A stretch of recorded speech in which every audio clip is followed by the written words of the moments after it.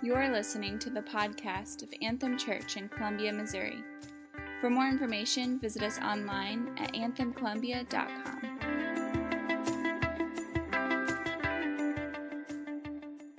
So what we're going to do this morning is we're going to continue our walk through James chapter 1. So if you have your Bibles, I'm going to invite you to go there. James chapter 1, we're looking at verses 9 through 18. We're taking it slow through this first chapter. And as we think about this passage that we're looking at today, I kept thinking about Stan's message from last week. And as Stan taught last week on the first few verses, Todd taught on just verse 1 the first week, and Stan taught on 2 through 8 last week. He talked about this idea of being anti-fragile, right? If you're kind of the idea of like the coffee cup, if he dropped it, which he didn't do, which I was kind of hoping for, but if he would have dropped it, that's fragile. And my bottle that he stole from me and then threw down on the ground numerous times, that's resilient. But then there's this other category of being anti-fragile. Like the Hydra, you cut off one head to appear. And the idea is, how do we as Christians, as believers in Jesus, as followers of God, how do we go through trials and not be fragile, not just be resilient, not just be to be holding on through it, and you get through the other side and it's like, man, I'm glad I survived that. But how do we thrive in the midst of trials? How do we come through, as James says, with perseverance and steadfastness? How do we get through that? And as we were talking about that last week, and as Stan talked about how that's God's desire for us, is that we are better going through trials than we were when we started. That's the idea. But as I was thinking about that this past week, how do we do that, especially in a life that just is so changing? It's so there's so many things that it just feels like every day is a new challenge. Every day there's something else. Every day when you look on social media, there's something else to be angry about. Or every day that you wake up, it's like a new thing. You think that you have the first thing down, and you think, okay, I'm good here, and then all of a sudden something comes up and just boom, you're down again. It reminds me of the game we used to play. My wife and I, we used to play this game with our kids when they were 2 and 3 years old. And we would sit on the couch, and they would bring us the throw pillows from the couch, and we'd sit on the couch, and then they would run away, as little toddlers do. They would run away, and we would take those throw pillows, which I think it's funny that they're called throw pillows, because we would take those pillows and we would throw it at them as they ran away, and we would try and take their feet out from underneath of them. And praise God that kids are resilient, because young parents make bad decisions, but they loved it, and they would get up and they would bring the pillow back to us, and they'd hand it to us, and then they go and they'd run away, and we would just throw it, and just like, it was kind of a competition to see how many times we could knock them down, and it was super fun. But I think if we're honest, I think at times that's life. Right? That's life. It's like you're walking along, you're running, you're feeling good about stuff, and then just all of a sudden, something else comes up. Something else takes you out. So here's the question. How do we do what God wants us to do in the midst of trial, when that is our situation, when that's our reality, when the every day is something new? And here's kind of the big idea. I don't have it up on the screen, but the big idea this morning that I think we see in this passage is that we have to find security in God, because God is secure. In the midst of this ever-changing life, in the midst of trials that pop up to try and take us out, find security in God, because God is secure. Let's read together James chapter 1, starting at verse 9. He says, "Let the lowly brother boast in his exaltation, and the rich in his humiliation, because like a flower of the grass he will pass away. For the sun rises with its scorching heat and withers the grass. Its flower falls and its beauty perishes. So also will the rich man fade away in the midst of his pursuits." Let's stop there. What he's saying there is he's saying, hey, look, he's talking, James, this is a letter to the Jewish Christians who have had their whole worlds turned upside down. They get kind of chased out of Jerusalem, and now they're dispersed among the Gentiles, the people who aren't Jewish. And he's writing this letter to them. And the title of our series is Just Do Something. And he's trying to help them figure out, all right, how do I live practically in the midst of my situation, in the midst of my trials, in the midst of where God has me? How do I live this life that I'm called to in the midst of that? And he says, the first thing, he says, look, those of you who are poor, those of you who are lowly, boast in your exaltation. And on the flip side, he says, those who are rich boast in your humiliation. And I believe that as we look at that, both are brothers, both are people in the church, both are Christians, the poor and the rich. And he's saying, look, what you need to do, what you need to understand is that your life, you need to be anchored in something more than just your temporary situation. Be anchored, be grounded in something more than just your economic situation, more than you being poor, more than you being rich. Those are all temporary statuses.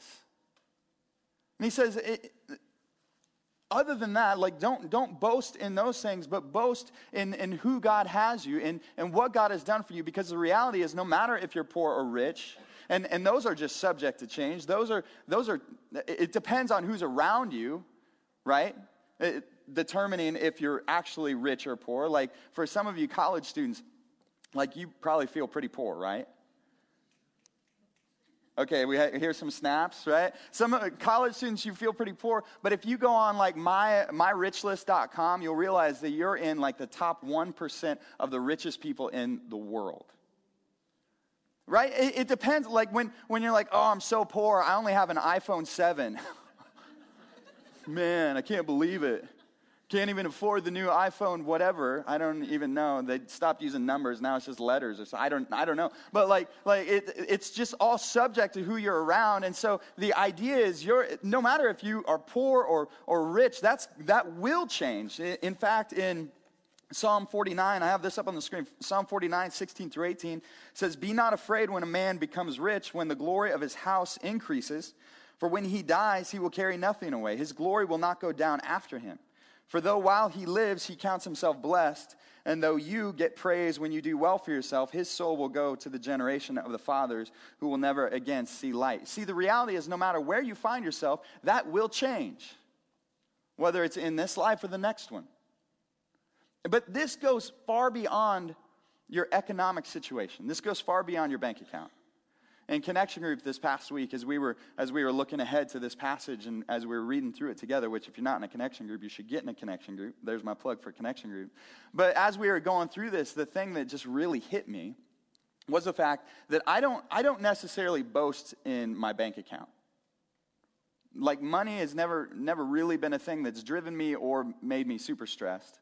But there are other things that I boast in. There are other things that I find myself anchored in. Now, if you ask me, well, where do you find your identity? Where are you anchored? Of course, I'm going to say Jesus, because I've been in church a lot. So I know the right answer, right? No matter what the question is, most of the time in church it's Jesus. That's the answer, okay? So if you ask me, what are you anchored in? I would say Jesus. But here's the reality. A few years ago, my grandpa passed away. And my grandparents, they lived, I was trying to find some pictures to show you guys. I couldn't find any. But my grandparents, they lived we grew up out in the country, and my grandparents lived just over the hill from me. Like, I could see it from my house. Like, I was over at their house probably 3/4 of my childhood I spent over there. They had a pool in the backyard. We were there every birthday, every holiday. After church, we would go. My grandma would make these huge meals, and we'd go over, and it was just this place of, it just anchored me. This place of rest. It was this place where it's like when I would come home, even more than my own house, when I would come home, it was like, I am now home. You know those places? Do you have those places? It's like, no matter what's going on in your life, if I'm here, this is good. My grandpa passed away a few years ago, and my grandma, she had wanted to move to town for a long time, so she decided she's going to sell the farm and move to town, which, it's fine. Yeah, I could still go back. You can still, even if it's not yours anymore, even if it's not in your family, it's like, well, I can still go back. I can still remember these things. I can still walk where I used to walk when I was a kid. I could still remember. Well, my grandma passed away here just a year ago. And I did the funeral, and we went to, this funeral was held in a little country church that's just about a mile from where my grandparents used to, from where I lived. And my wife and I was like, we should go back. I hadn't been back to that place since my grandpa passed away, and we went back, and it was just a surreal moment as we pulled into what used to be the driveway, and now there's nothing there. They bulldozed the house. They tore down the grain bins. They uprooted the trees, and it's just nothing. The sidewalk that I used to walk up to get into my grandparents' house is gone. Like, everything is gone. And in just that surreal moment, I felt as though inside of me, I felt like I had become untethered.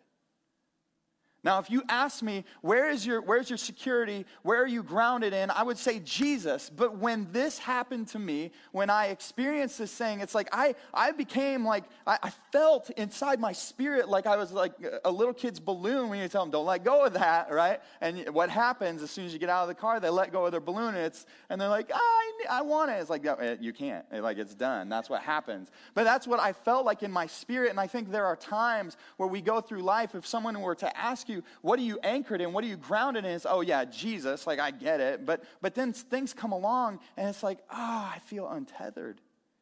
And I think what James is telling these people here is he's saying, yes, you don't have your home, you don't have all these things that used to make you secure, but you have to find security in something more than that. I don't know what it is for you. Maybe for you, it is your bank account. It is that economic security that if I lost this, if I lost my job, I don't know what I'd do. Maybe for you, it's if I lost this relationship, if I lost this, fill in the blank. If I lost my health, I don't know what I'd do. You see, I believe what James says here is he's saying we have to be anchored in more than just these temporary situations. Because just like my grandparents' house, sooner or later, these things will be wiped away. And the question is, who are you if you're grounded in those things? Will you become untethered? Will you become unanchored, drifting around, tossed around like waves in a sea? He goes on from there, and he continues to talk about these trials. In verse 12, he says, "Blessed is the man who remains steadfast under trial. For when he has stood the test, he will receive the crown of life which God has promised to those who love him." Let's stop there. Now, that word, blessed is the man who remains steadfast, that word is the same word that James uses in verse 2 where he says, "Count it all joy, my brothers, when you meet trials of various kinds." Verse 3, "For you know that the testing of your faith produces steadfastness, and let steadfastness have its full effect, that you may be perfect and complete, lacking nothing." And now he says, he's saying, look, hold on in the midst of trials, because in the midst of trials, God is doing something. Remain steadfast, remain firm, hold on. Because when you allow steadfastness to do its thing, when you hold on, right, things happen. God is going to make you perfect. He's perfecting us in the midst of the trials. But then in verse 12, he says, "Blessed is the man who remains steadfast under trials." I believe what he's saying there is he's saying, look, in the midst of all these things, hold on. When you feel like maybe you're starting to become untethered, hold on. And guys, I have been in situations and trials and testing and temptation where it feels as though I just want to hit the eject button. I don't know if you've ever felt that. I just want to hit eject. I remember when I was pastoring in small town Iowa, and our kids, they just kept getting sicker and sicker, and my daughter was born with a bunch of genetic stuff going on, and I can remember, people would say, well, this, you're on the front lines, you're in ministry, and so the enemy's going to take shots at you. The enemy's going to try and stop you. The enemy's going to try and take you out. And I kept thinking, I remember sitting in my little office in this church, and I remember thinking, God, I could handle it if it was pointed at me. If the trials were pointed at me, if the shots were pointed at me, if all this stuff was pointed at me, I think I could handle it. But it's not. It's pointed at my kids, and it's pointed at my wife. It's pointed at all these other things, and it just seems like a jerk move for the enemy to like, come at me. Not that I think I'm anything special, but it's like, you pick on my kids, are you kidding me? But the reality is, in that moment, as I was sitting in the office, I was like, God, if this is what ministry means, that it's going to keep coming at my kids, maybe I should just be done. Maybe I should just be out of this. Maybe then things would calm down. Maybe then it would slow down. And I think what James is saying here is he's saying, in the midst of trials, in the midst of all these things, hold on.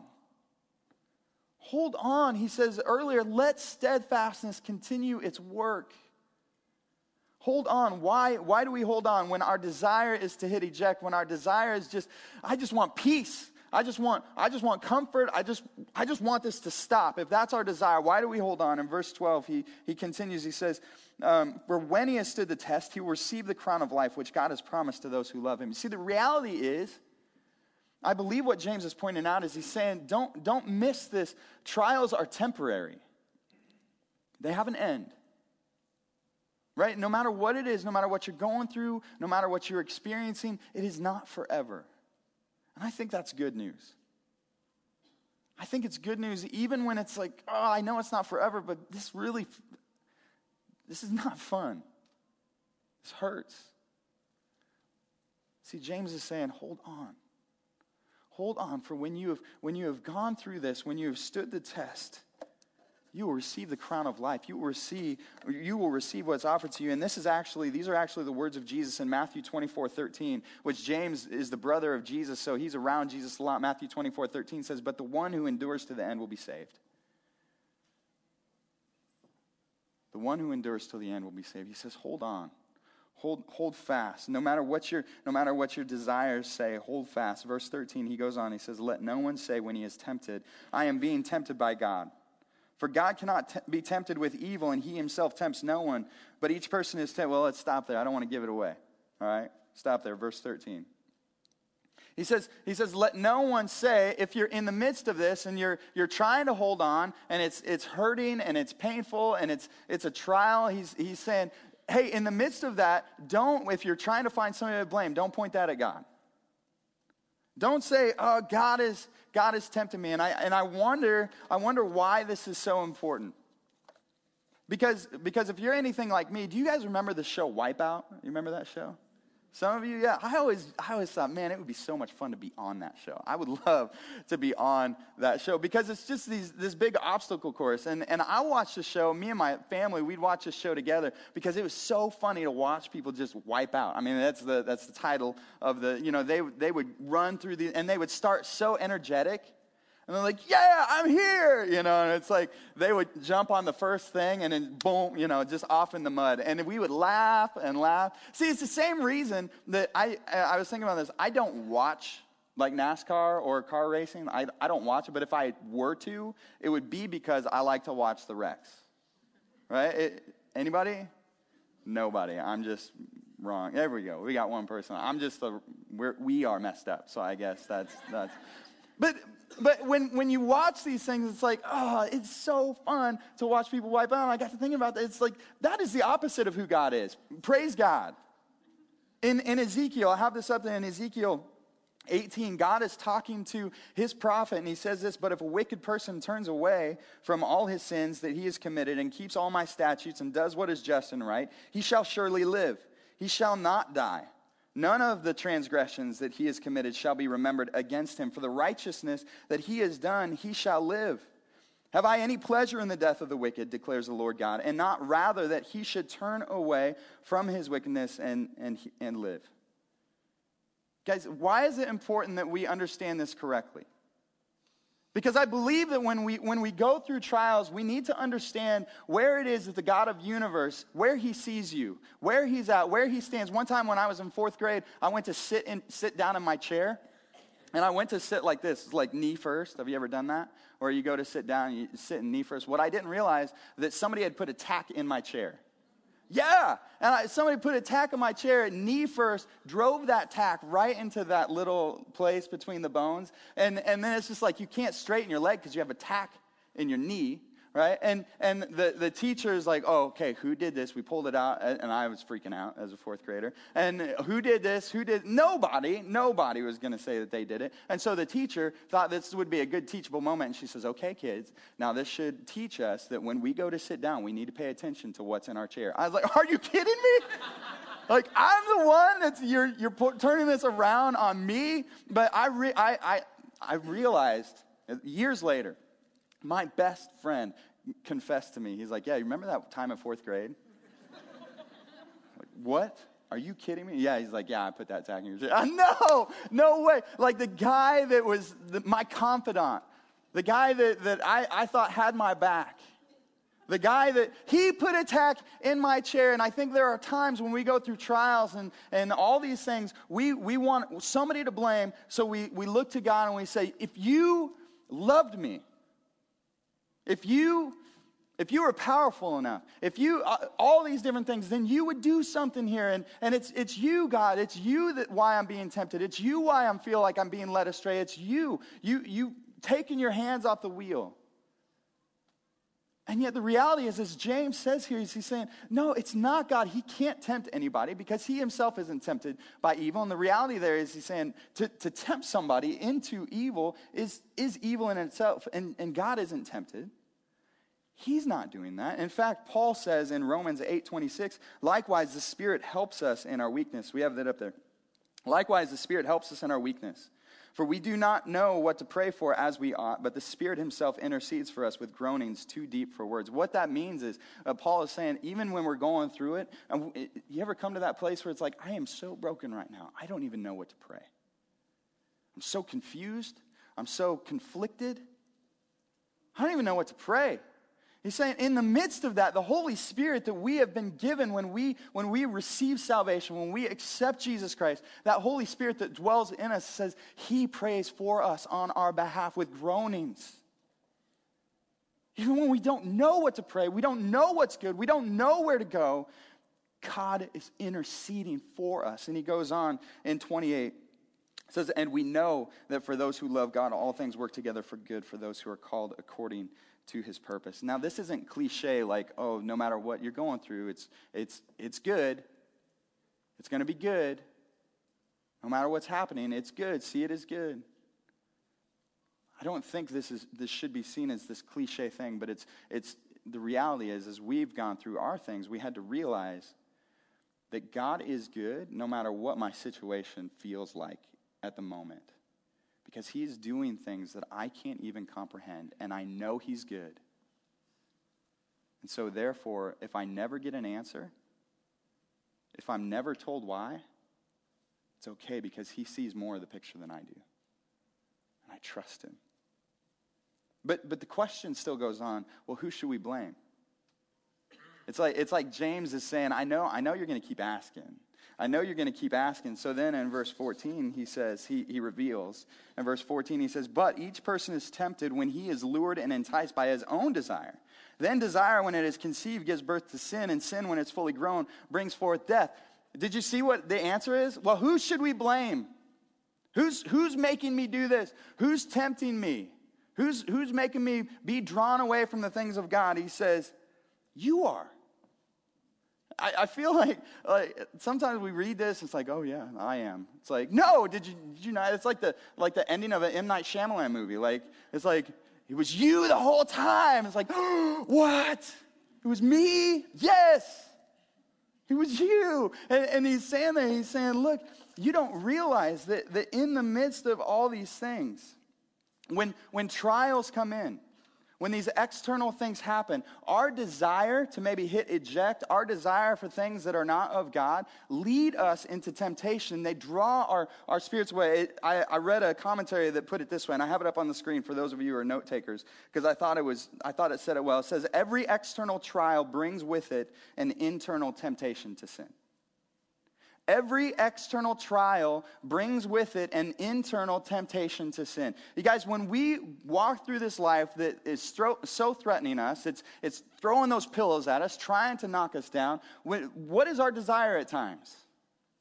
Our desire may be for health, wealth, and happiness. In the midst of an ever-changing, uncertain world. And those things in and of themselves are not bad, but when they become more weighty than the things of God, when our desire for them becomes more weighty than the things of God, then we are in danger. When our desire is for health, when our desire for health tempts us to fear and despair when that health is absent, we're in danger. When our desire for wealth tempts us to cheat and steal or cheat and lie, we're in danger. When our desire for happiness tempts us to just bend our convictions and just to justify things and say, well, if I put it in this light, then we're in danger. See, maybe our desire, again, is just to simply hit eject. And we don't want the steadfastness. Because, sometimes that steadfastness feels like it comes at a price that's just too high. See, when we begin to look at things like that, when our desire for the temporary begins to look better for us than the eternal, we are in danger of sin. When our desire for the temporary feels more weighty than those things that are eternal, we are in danger of sin. He even lays out this how this works. He says it starts with desire, then it goes to sin, then it goes to death. I mean, and we feel this at times, right? Have you ever tried to I'm gonna diet. I'm gonna do the Whole30. I'm gonna whatever it is for you, and I'm gonna do this right this time. And then it's like you go to maybe a potluck or something. Like there's always something, and it's like, oh, but I mean, I have to be kind and eat this cake because they made it, so I should eat it, right? But this is the only time, and I'll just eat it. And then how does the rest of the whole thing go? Like if you're anything like me, it's like it becomes the whole 2, because I'm done, right? After that first time, my desire becomes more than my desire for these other things, and so then it's like, well, why even try? Just confession, transparency. I really struggle with this desire for people to respect me. I desire to please people. And just a few months ago, Mike was helping me with our dishwasher, and he was telling me, "Oh, you need to buy this part, and it'll be an easy fix, and I'll help you out." And so we were at this thing, and he said, "Hey, did you buy that part? Did you order that part?" And I said, "Oh yeah, totally. I didn't. I hadn't." But I wanted Mike to respect me. I wanted to look better in Mike's eyes than if I would have said, "Oh, Mike, I totally forgot about it." See, I intended to. And in my mind, it's like, well, if you intend to, that's the same as doing it, right? Because if I show Mike my intention, that's going to be better than if I confess to him. And then he asked me follow-up questions. He's like, "Well, how much they cost?" $40. I was like, "Well, when is it going to get here?" I mean, it's just like, Mike, can you just not ask me any more questions, right? Like, because it just kept going. It just kept going. But that's what sin does. That's what desires do. And then I told Mike, like, God just convicted me like crazy. God convicted me, and I realized it's like, man, I want the things of God more than I want the acceptance of man. Even though I love Mike and really want him to think highly of me, I want the things of God in my life. I want to be a man of character. I don't want to just lie, and I don't want to do things that are going to corrupt my character. And God just brought conviction on me, and I had to tell my kids. I was praying with my kids one night, and God just hit me. And I told my kids, I'm like, "Kids, I lied to Mike today. I'm going to have to call him tomorrow and confess to him." See, because here's the reality. When our desires become more weighty than the things of God, when our desire for health, wealth, happiness, or respect, or relationship, or all these different things, when they become more weighty than the things of God, it leads us into sin. And that sin, if it goes unchecked, and if it goes unrepentant, and if we just justify it away, it continues into death. And James is saying, don't do that. Don't follow that progression. Hold on, hold tight in the midst of trials and temptation, because those things that are going to come at us will come. And what happens is if our desire is left unchecked, It will lead us into temptation. He goes on and he talks in verse 17, verse 16, do not be deceived, my beloved brothers. Every good and every perfect gift is from above, coming down from the Father of lights, with whom there is no variation or shadow due to change. Of his own will he brought us forth by the word of truth, that we should be a kind of first fruits of his creatures. Guys, what we see there is this another progression. He says, don't be deceived. It's not God doing this to you. It's you, your own desires, your own wants that become more important. The temporary becomes more important than the eternal to you. And he goes on, do not be deceived, my beloved. Every good and perfect gift comes from above. See, God, he says, God is not leading you into temptation. God is leading you into sanctification. God is leading you into salvation. He brings conviction. He brings discipline on his children in the midst of trials, not because he wants to heap more on, but because he wants us to come through the other side perfected with the crown of life. He goes on and he says, it's every good and perfect gift is from the Father of lights, the Father who created everything that we see. But he says with whom there is no variation or shadow due to change. I believe that you can read that verse in different ways, and that's one of the things James does is he uses imagery and he uses beautiful language. But in this, you can read it in different ways, and there's reality where it's like, man, God is light, and so there's no variation when you look at light. But the other way, as you look through this, is that God created the heavens and the earth. God created the stars. God created the moon and the sun. But God is more faithful than the fickle stars that he creates. If we are going out, and sometimes growing up in the country, I would walk on those country roads at night, and sometimes the moon would be absent, whether it was clouds or just that phase of the moon. And so it's dark out in the country when there's no street lights. You see, and I think there are times where we walk through trials and it's like, man, I feel so dark because the things that I should count on, they're not there for me. And yet what it's saying there is that God is not like the stars that he created. He is not fickle. He is constant. So we can be grounded in God because God is constant.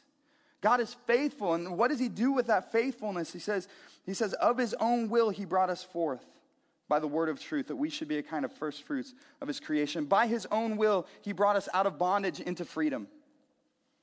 Of his own will, he brought us out of darkness into light. Of his own will, he brought us into relationship with himself. By the word of truth, he says.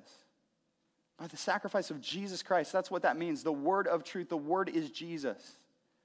By the sacrifice in Colossians chapter 2, it talks about how God saved us. Jesus saved us from the sins that we are so trapped in. In verse 14, he says he did it by canceling the record of debt that stood against us with its legal demands that he set aside, nailing it to the cross. It is in Jesus. God is giving us gifts, and through Jesus Christ, we can receive him. He says that we should be a kind of first fruits of all his creatures. As you think about what does it mean to be a first fruit. In the Old Testament, that idea of first fruit, it was a sacrifice that was brought into the temple. It represented all of the fruits that somebody had. Like if you're a farmer, right, and you bring in a harvest, the first of that harvest was brought into the temple, dedicated to God, and saying, hey, in representation, I'm giving you this because I know all of this is yours. And so as we are brought into the relationship that we have with God, the reality here, what James is saying is, he's saying you are dedicated to God for God's work, for God's service, what he wants to do. And in the New Testament, the first fruits, it was just a representation of all of the other stuff that God wanted to do. Like people who were saved in Asia and different places, he's saying you are the first fruits you're the first ones called out of all the other people. See, the reality is, Anthem Church, that God isn't just, he's not stopping with us, right? It wasn't like God is just waiting up in heaven for all eternity, waiting for us to be a church. And then, I don't know what he's waiting on. I mean, we're a church, right? Jesus can come back now. It's done. But no, it's not that. He's saying, I have so much more planned for Columbia. And you are first fruits. You are dedicated to my service. Go out, and he says, hold on, because I have so much more planned for you. And so this morning, guys, if I ask you, as we think through all this, if I ask you, where are you anchored? I think probably many of you would say, well, I'm anchored in Jesus, because you know the right answers. Even if you didn't grow up in church, I just gave them to you just a little while ago, so you know the right answer. I'm anchored in Jesus. But if you begin to ask yourself the question, well, what does my Facebook profile look like? What does my Netflix account show? And yeah, you can justify and say, well, but I'm in the middle of that show, and I know it got a little hairy, but I got to finish it because I'll binge the rest of it today, and I will never watch it again. Right? What do these things show about you? What does it show about you if you're looking at a new car and you can't hardly afford the one that you have? What does it show about you if you're watching HGTV and you're lusting over this house that's like, oh man, if I had that house, if I had that bathroom, right? One pastor called HGTV lust television because it's just you can't watch it, or coveting TV because you can't watch it without wanting a new kitchen. But what does that reveal about us when all these things, when we engage in conversations that you can't kid yourself, it is gossip? What does that show about where you're anchored? Because here's the reality. These things, they reveal a desire that is not anchored in God. And if we are going to be the people who come through trials and temptations and all these things stronger than when we started, then we have to be secure in God because God is the one who's secure. So here's the reality. We're going to go into a time of worship. I want to challenge you. What is God challenging you with? Where maybe you've gone through something like I've gone through and you feel untethered this morning. Maybe you think about the things that I said and you have some stuff to take care of. Maybe for you need to delete your Facebook account. What? I know, crazy, right? Maybe for you, there are things where, like, talking to some young men, it's like, you need to get rid of your smartphone. Because that's a gateway to pornography, and that is a gateway to lust, and you need to get rid of it. Because if you don't, your desires continue to draw you to these places.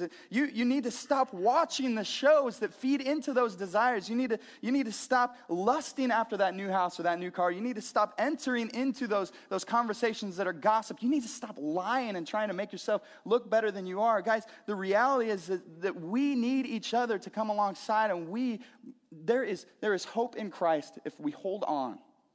So what I'm telling you this morning is maybe there's a step that you need to take. Maybe there's something that God is laying on your heart that you need to do. I would encourage you, do that this morning, because here's the reality. We must find security in God because God is the one who's secure. Amen? And we will go through trials. If we are not secure in Christ, we will become untethered and we will continue down that progression. We will enter into sin. And if that sin goes unchecked and unconfessed, it will lead us into death. But what God desires for us is life.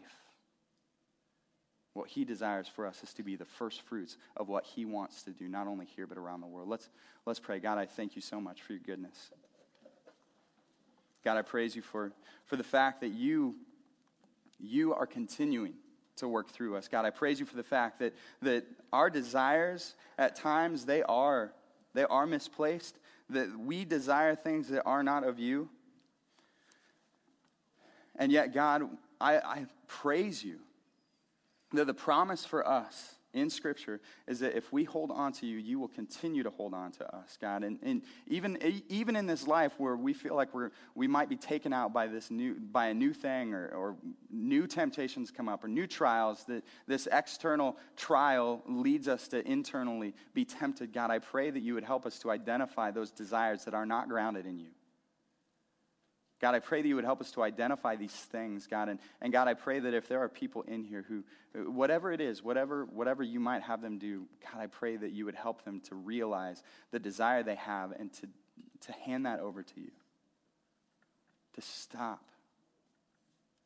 To stop and just turn to you, God. Be grounded in you. Because, God, I know you have incredible things in store, not only for this city, not only for this country, but this world. And you want us to be the first fruits of that, to be dedicated to your service. So, God, I pray for that. It's in your name. Amen.